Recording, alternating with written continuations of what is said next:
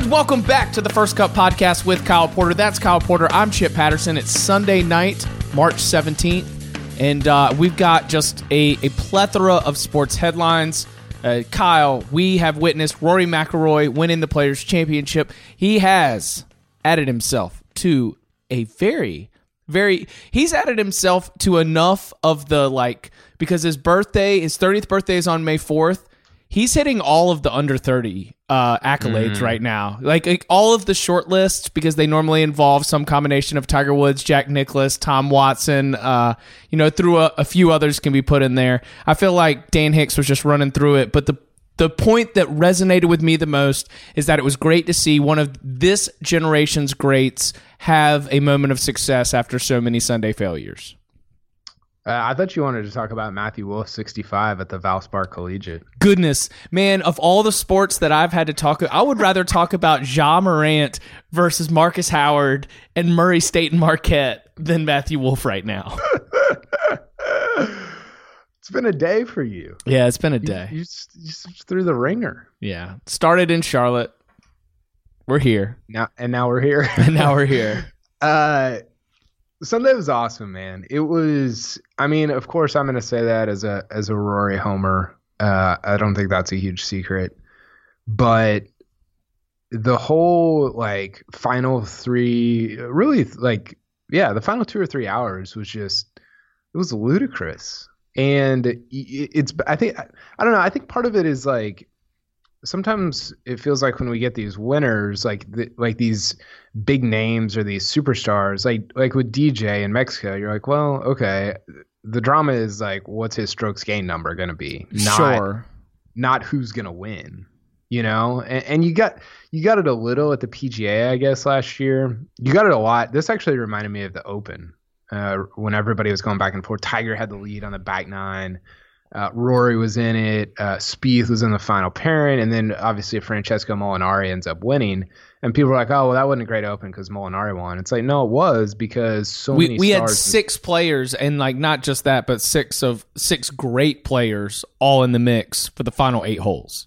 Yeah, and that's sort of what this Players was like, And you look at, who should have won today? Johnny Vegas or Eddie Pepperell? No. Dustin Johnson. Oh, because he putted so poorly. I haven't watched for most of the tournament. I tuned in for most of today, so I cannot go shot by shot with you for Rory yesterday. But I did hear the comment on the broadcast that he had been horrendous with putts inside 10 feet this week. Dude, it was unbelievable. So he finishes T5, 13 under, 3 back of Rory. He missed, I want to get this right, 6 putts of 10 feet and under on Sunday. Unbelievable. And shot a 69. 2 4-footers, a 6, 7, 8, and a 10 or something like that. So he could have fired the round of the day easily. He should have shot 66, 65. Yeah. But anyway, the point is, so many different huge names either shared the lead, were around the lead, and you get it kind of all culminating at the end with those last 3 holes. It's pretty awesome. And I know we like to make fun of the 5th major thing or whatever, but Shane Bacon mentioned this on Twitter. He's like, why not have a Ryder Cup at Sawgrass? How good would that finish be with 16, 17, 18? That'd be pretty awesome. I didn't see that. That'd be awesome. It'd be unbelievable. And I think you got, speaking of Ryder Cups, you got a taste of that with Jim Furyk trying to hold off the entire 2018 European Ryder Cup team.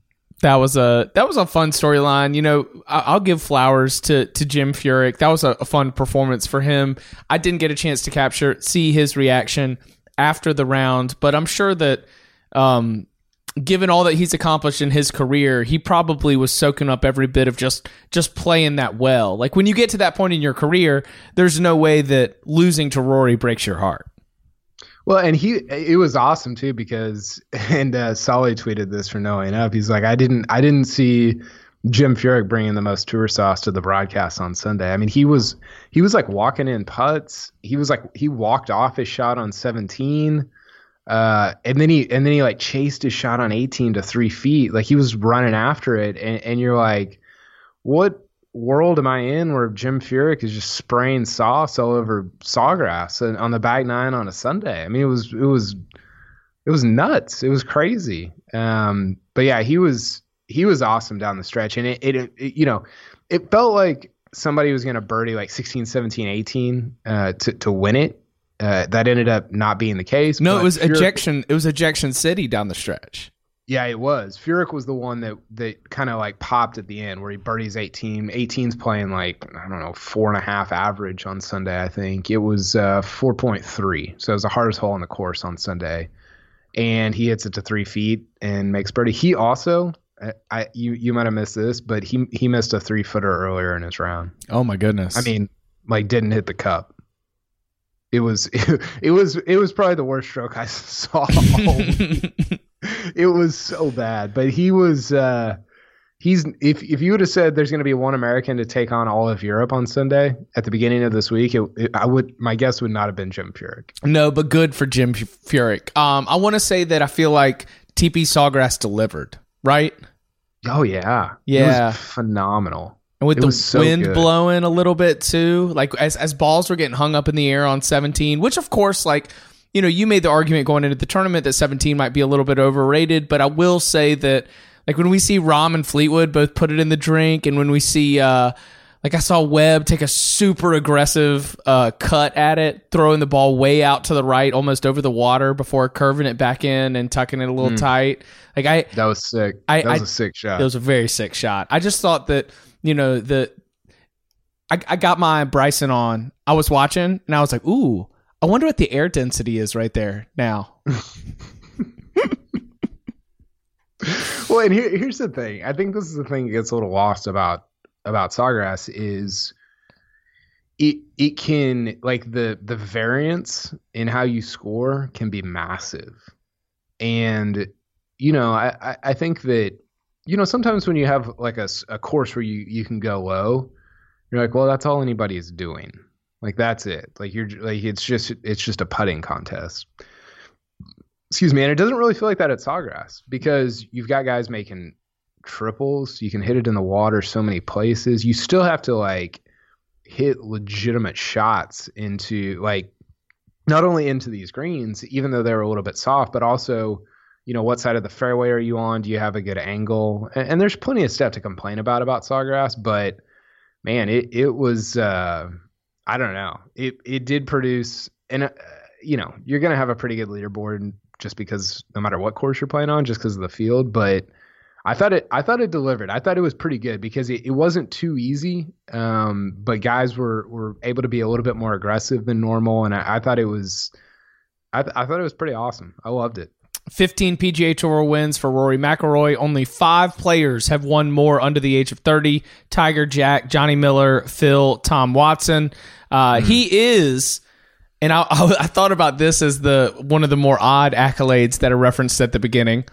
Do you remember, and they said it, players who have won a World Golf Championship, a major, a Players, and a FedEx Cup title? I think it's Stenson, Tiger, and Rory. Okay, you do remember. Yeah. Or did you mention it in your writing? No. I thought that was a big... I was like, what does that even mean? Does that just mean you're good now? Does that just mean you're good in the FedEx Cup era? Like, is that going to be the difference between talking about BCS championship appearances or BCS bowl appearances and college football playoff appearances? Like, is it just the most arbitrary alignment, or is that representative of just sort of the modern era by including, you know, your WGCs and your FedEx Cup title? Yeah, I mean, I think it's a modern era thing. I thought the more impressive one. How about this? Because I think this is, and there's a million of these stats. We could do this all night. 4 major. Okay, so these are the golfers that have won 4 majors and a Players. So they've got 5 total of majors and with a Players. With the 5th major. If in a 5th major world, they have 5 majors. Yeah. So this is and you got to remember the Players has only been around since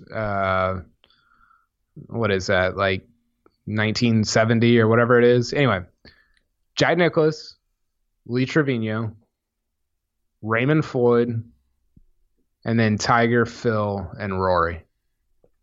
It's pretty good. Pretty good. Yeah. I love it for where are you? As we look at Rory here, I thought that it was fun. Again, a little bit of from what I saw, but also from notes and from recapping from the weekend.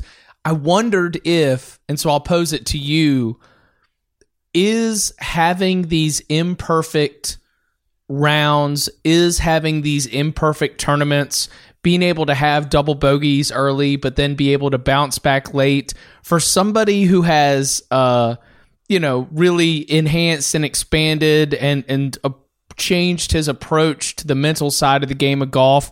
Like, are those what Rory wins are going to look like now?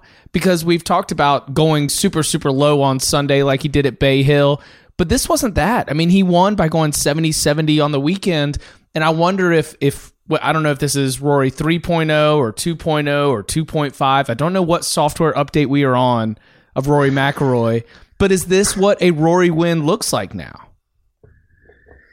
Yeah, and it need a little bit what it looked like at the beginning.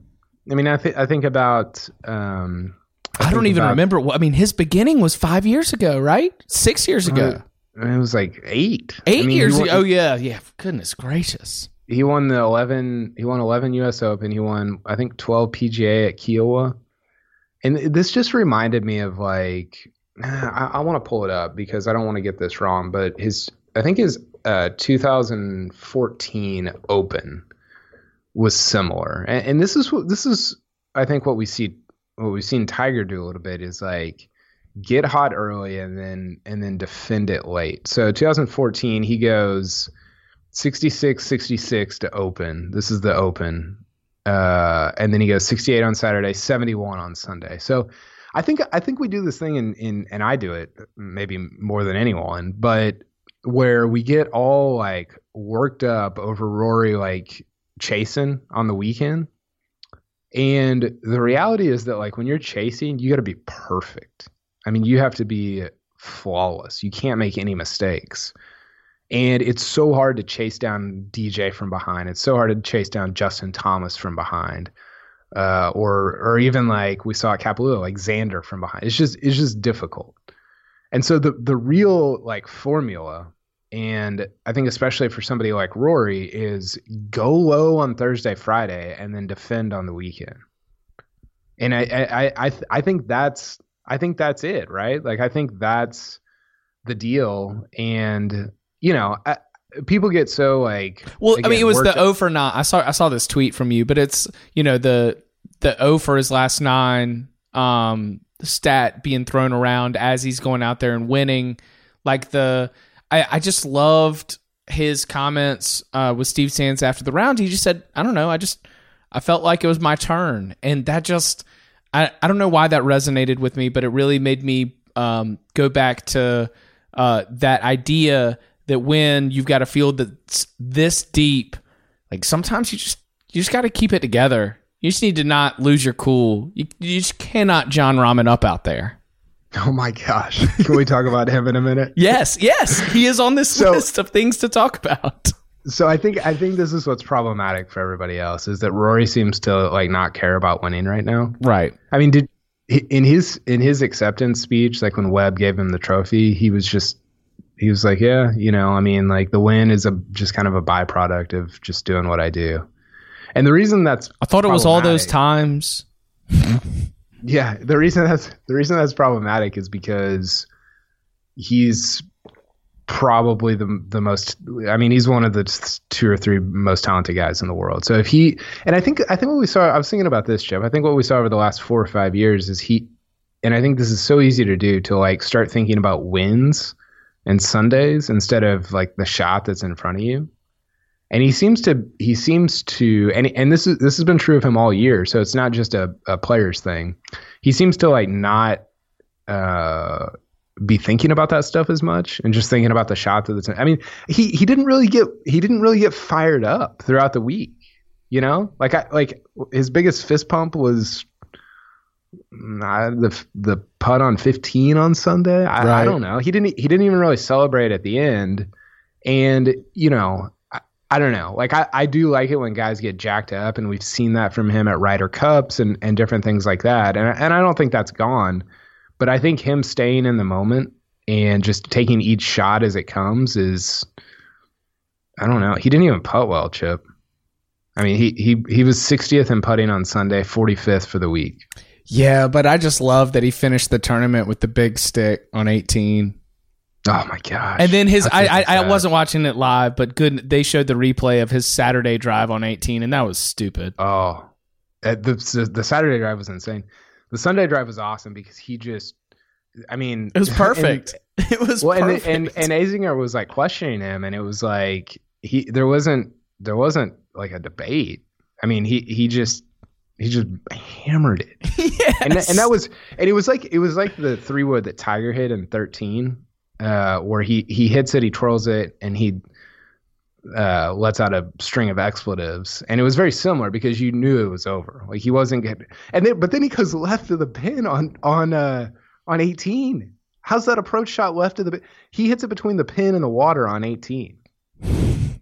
And like I tweeted about it, and everybody's like, "Oh, he just pulled it," and it's like, well. Did he pull it that much? Because like it still feels like he's going at the pin, right? You know. But for me, it was so not only was the drive on 18, it was the drive on 16. I don't know if you got to see that one. I was bouncing around. It was one of the harder swings I've ever seen him take. It flew. It covered 347 and it didn't roll out. So he hits it 347 on the fly. It didn't bounce. It didn't roll out because it kind of landed like on the first cut. That's the name of the show. Product placement. But it didn't roll out, Chip. It just flew 347. And he had like 170 to that into that pin on a par 5.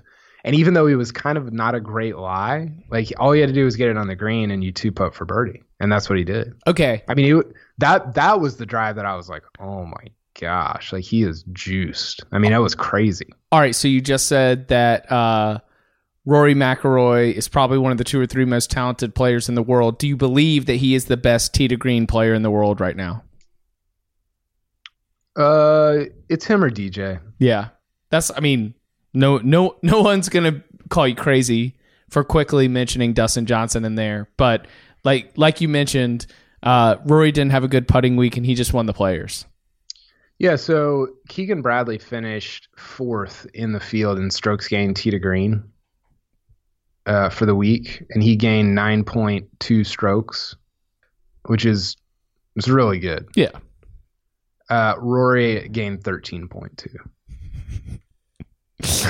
That's DJ was 3rd at 11. Okay. So DJ was in, but Matt Kuchar was 2nd. How about that? Didn't see that coming. But we addressed DJ already. Obviously, horrendous. Like Rory had a okay to bad to not great putting week and won it at 16 under. Dustin Johnson had a horrendous putting week and finished T5 at 13 under. Yeah, how about I think it was on our podcast with Robbie on Wednesday. I said I'm not excited about Rory and DJ. You know what? At Sawgrass. I would like to think that when people come to the First Cut podcast, they are not coming just for Stone Cold Locks. They've got to be coming for the analysis too, because our numbers have been up, and we do appreciate you, the good listeners. And I would like to think that they're coming for just the takes, because they know that the tender love and care has been put into the preparation of the takes, and so it's gonna taste good when they bite into it, even if it ends up being bad.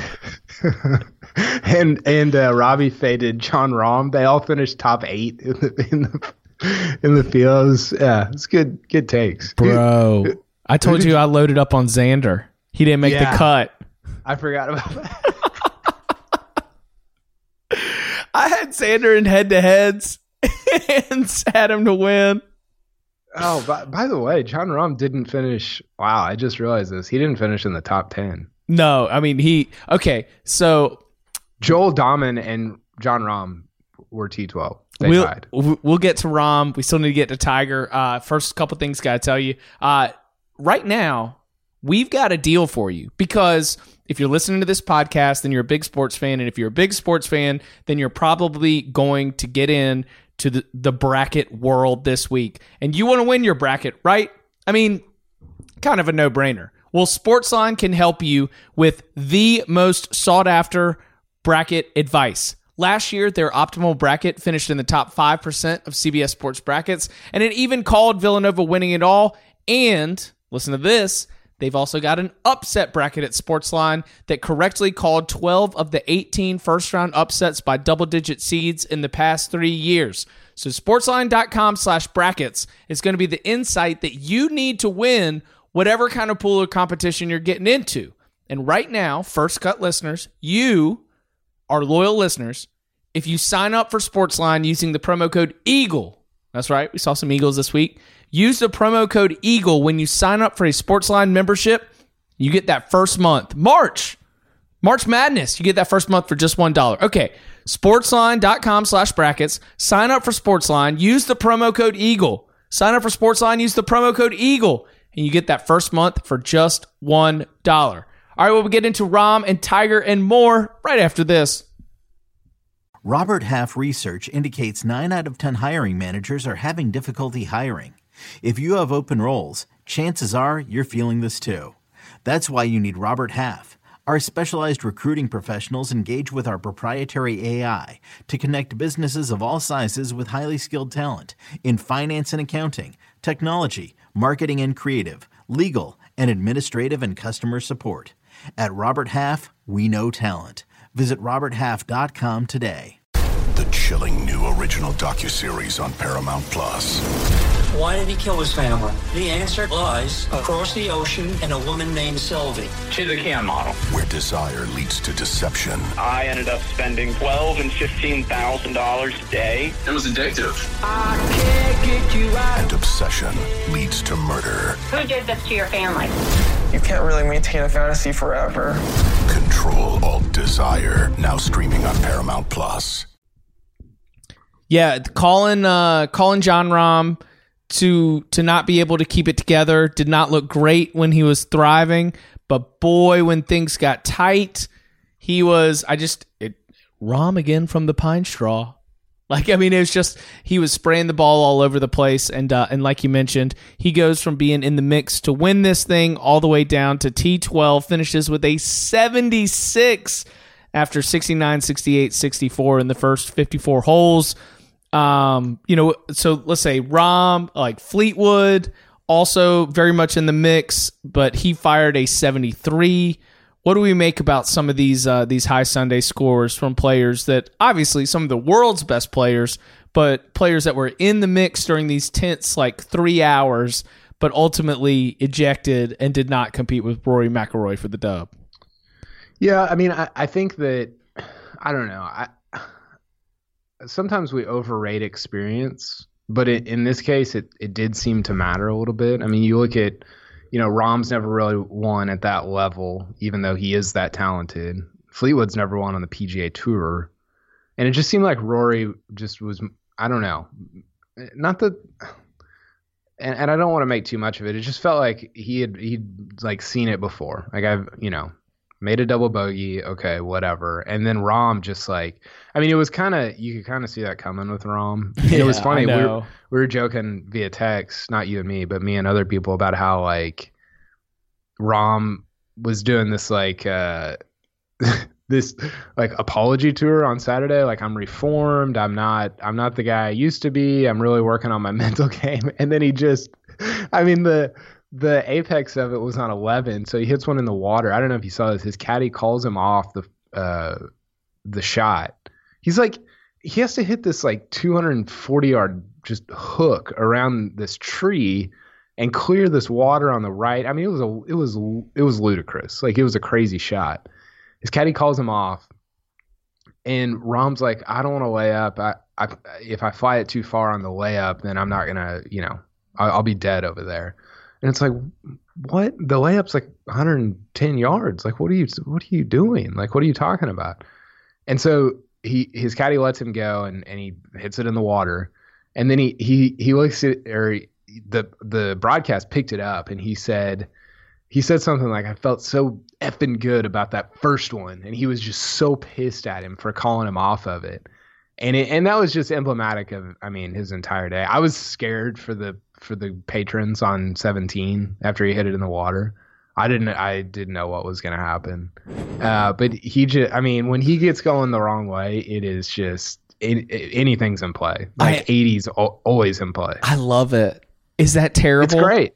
Okay. No, it's great. I mean, and this is I was actually thinking about this in relation to him. Like he is like, there are guys that you look at and I'm like, why don't I care about Keith Mitchell?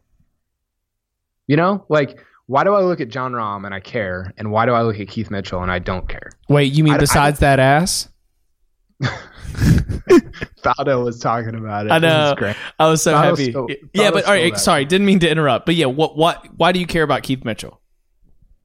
No, I don't care about Keith Mitchell.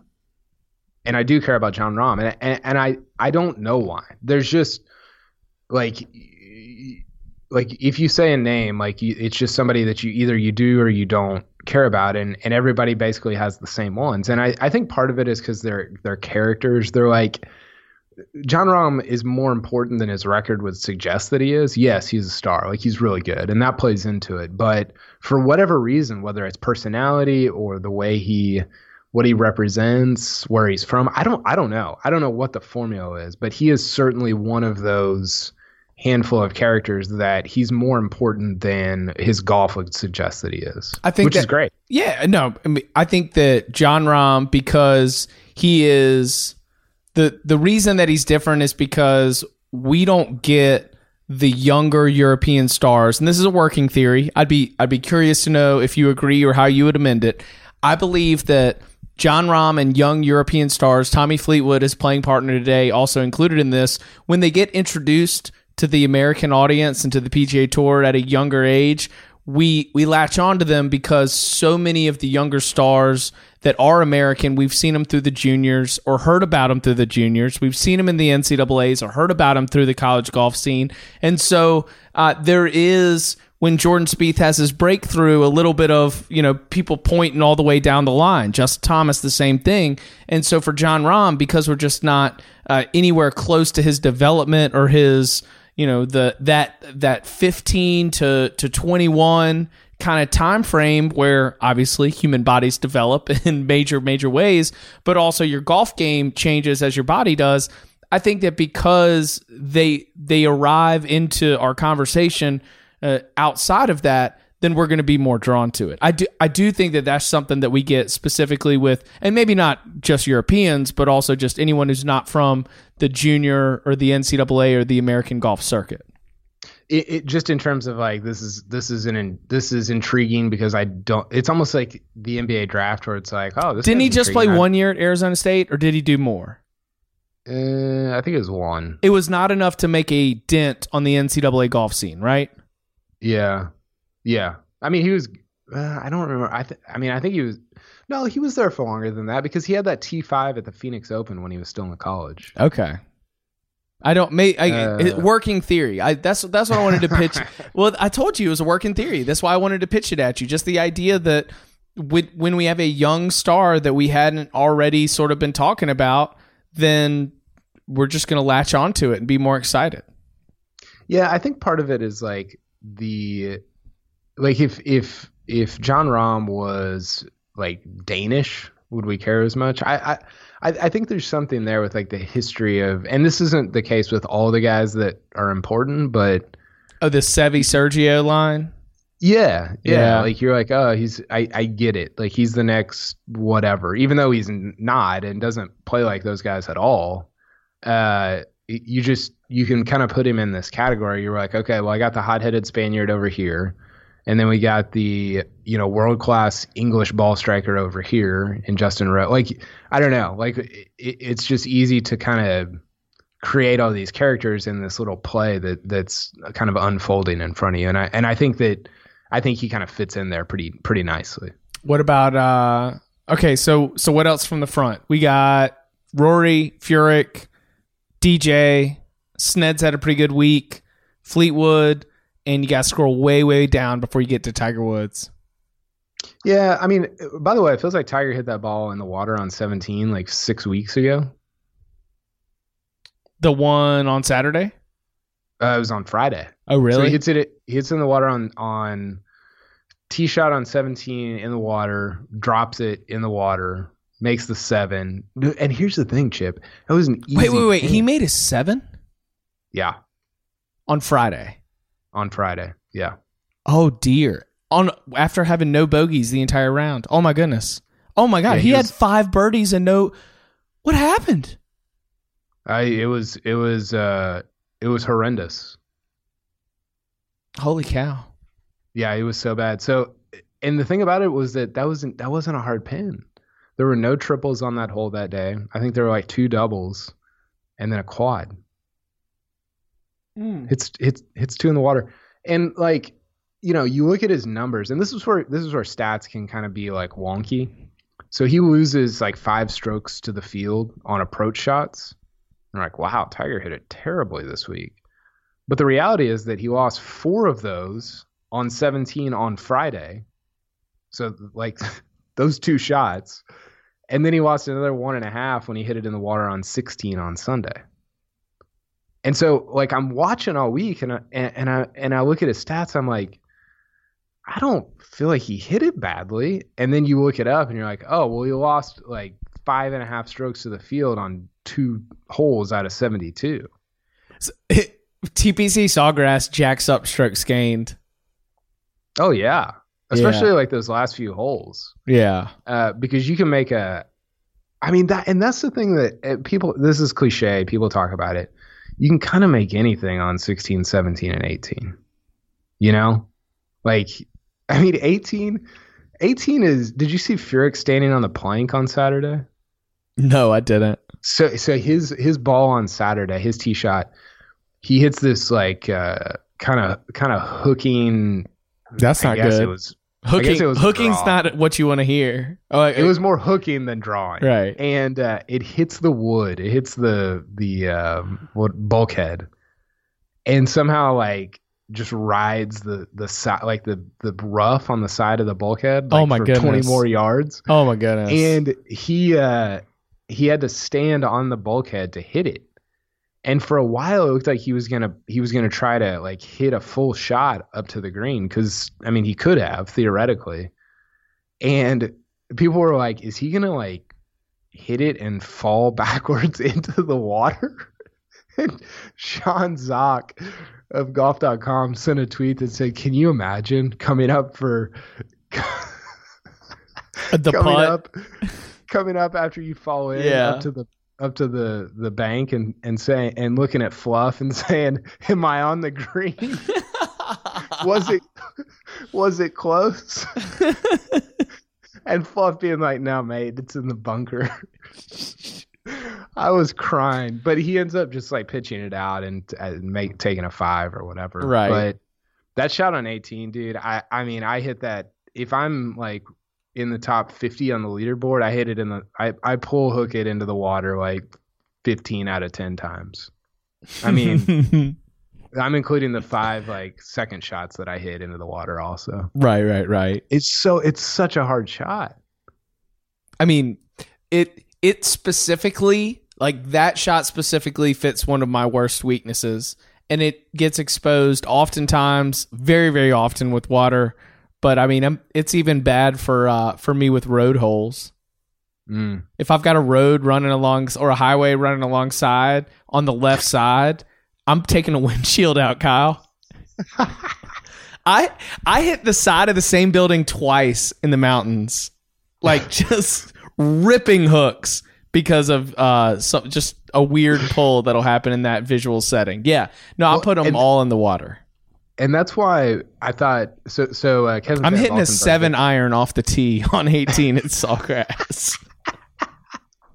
So Kevin Van Valkenburg did this thing earlier in the week about the most stressful shots on the PGA Tour, and obviously it kind of fits in with 17. Sure. But I thought one of the most interesting quotes was from Rory, and he said, "I'm like 100 times more." I don't know if he said these exact words, but he said, "I'm way more scared of the 18 tee shot than I am 17."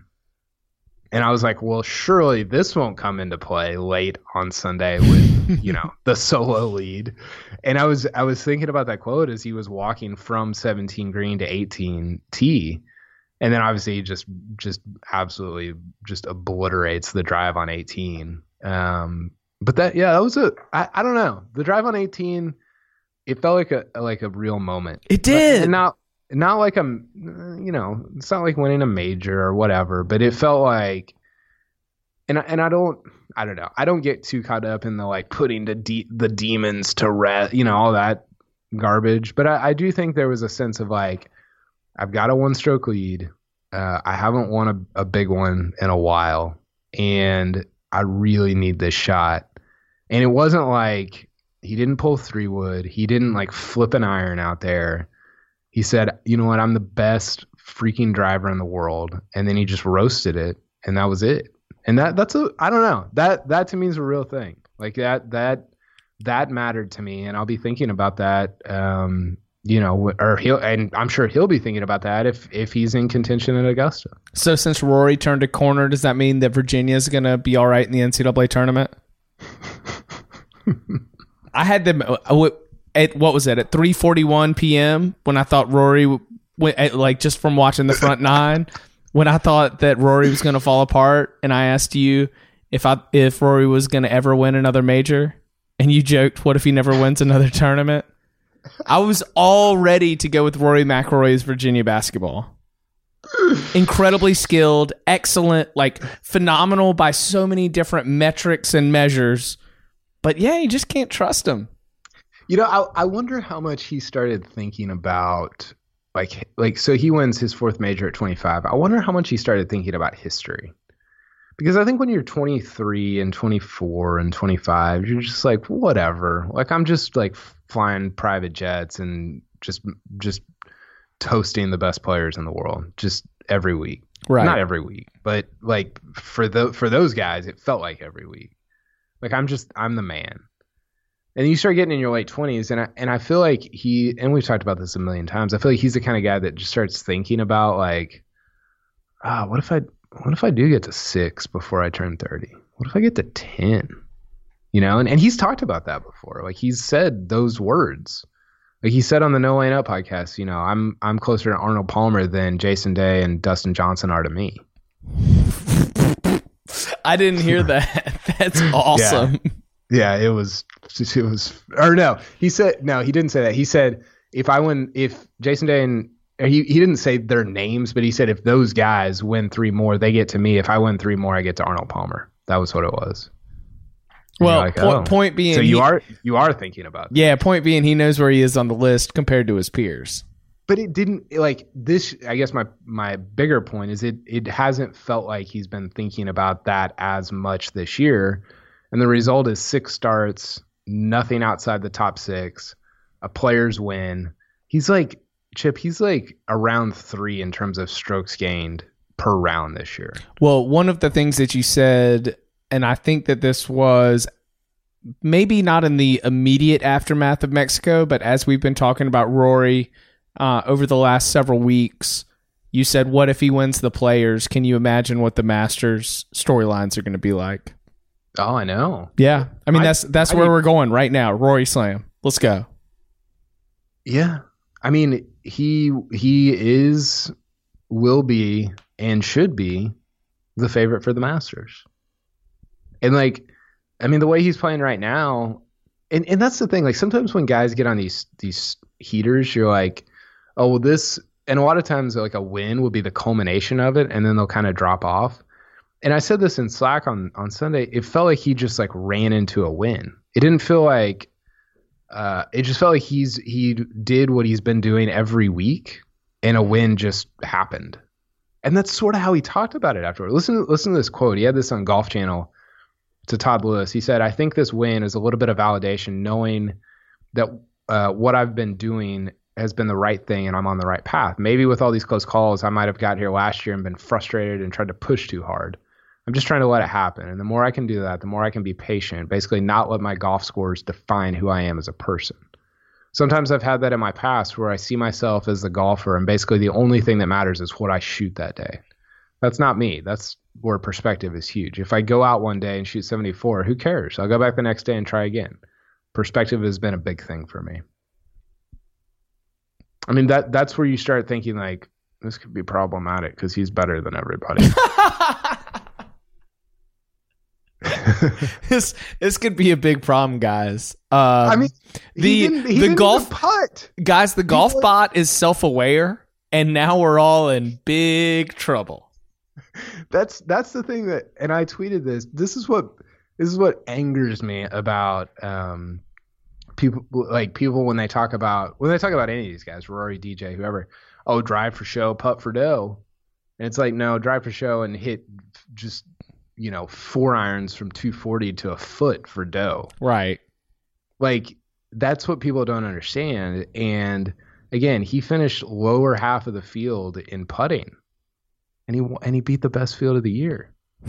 That's the problematic part. Yeah, because I don't know.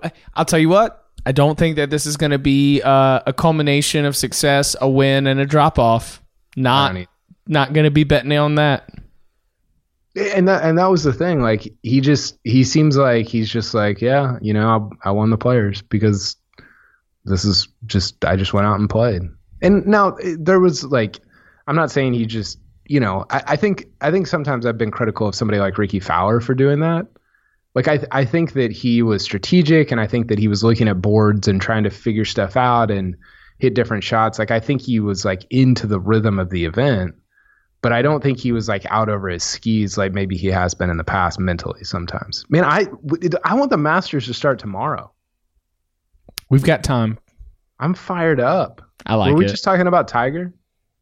Wait, Do we finish talking about Tiger? Do you want to keep talking about Tiger?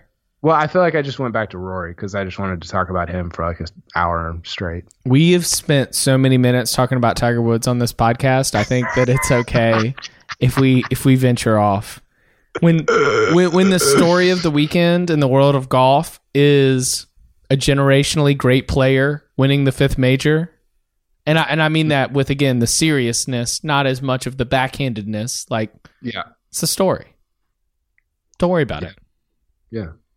He is. Yeah. Anything else from the notepad? No. I don't think. Eddie Pepperell. That was awesome. It was fun. I'm used to that now. Yeah, he's probably got the wine's probably flowing for the Fleetwood jokes about him looking like Jesus were. I don't know if you saw, but Solly tweeted that he was going to start dipping beer cups into the water on 17 and handing out wine to the fans. Daggum. That killed me. So good. Abraham Answer looks more like Jesus than Tommy Fleetwood. He does, which there's a whole like lineage of biblical jokes wrapped up in that. Right. Ollie Schneiderjahn's going with the mustache was great. I don't know, man. It was a really, I think sometimes when you're locked into these events and you get like kind of a crappy Sunday, the whole thing can feel like a letdown. But the entire week, and I think a lot of it had to do, like, I just love it when guys like Fleetwood and Rory and Rahm and DJ are playing great golf, because that's when you just see awesome shots all the time, and just shots that you're like, the 8-iron or the 4-iron that Rory hit into 8 on Saturday was a joke. I don't know if you've seen it. Go watch it, and it's just it's outrageous. It was probably the best shot of the week, even though there were 3 holes in 1, which was great. So yeah, I don't know. Like, the point being, like, we got an awesome Sunday, which wrapped up what for me was a really fun week of covering golf. I'll be sure to go check out the Saturday Rory compilation mix, because it sounds like there was just an unbelievable bag of tricks there. And that'll be part of my preparation for majors. But right now, Kyle, I actually have to go turn in my expert bracket. Do you have any recommendations on who I should pick to win? Not Virginia. No, I'm not going to say that Rory turning the corner is going to lead me to all of a sudden picking the Wahoos to do something they haven't done since 1984. They haven't even made the Final Four since 1984. We got to fill out our Dell Technologies WGC match play brackets here, and I think that's like the official name of the tournament, by the way. Is that this weekend? No, it's Valspar and then match play. Okay. Well, so it's a weird lead into Augusta, right? So you go Valspar, match play, Texas Open. Very strange. Yeah, it's like it's see you guys at Augusta? It's odd. I don't know. Well, we'll be breaking it down here on the First Cut podcast. You can follow him on Twitter at Kyle Porter CBS. You can follow me at Chip_Patterson. Kyle, thank you very much. Thanks, Chip.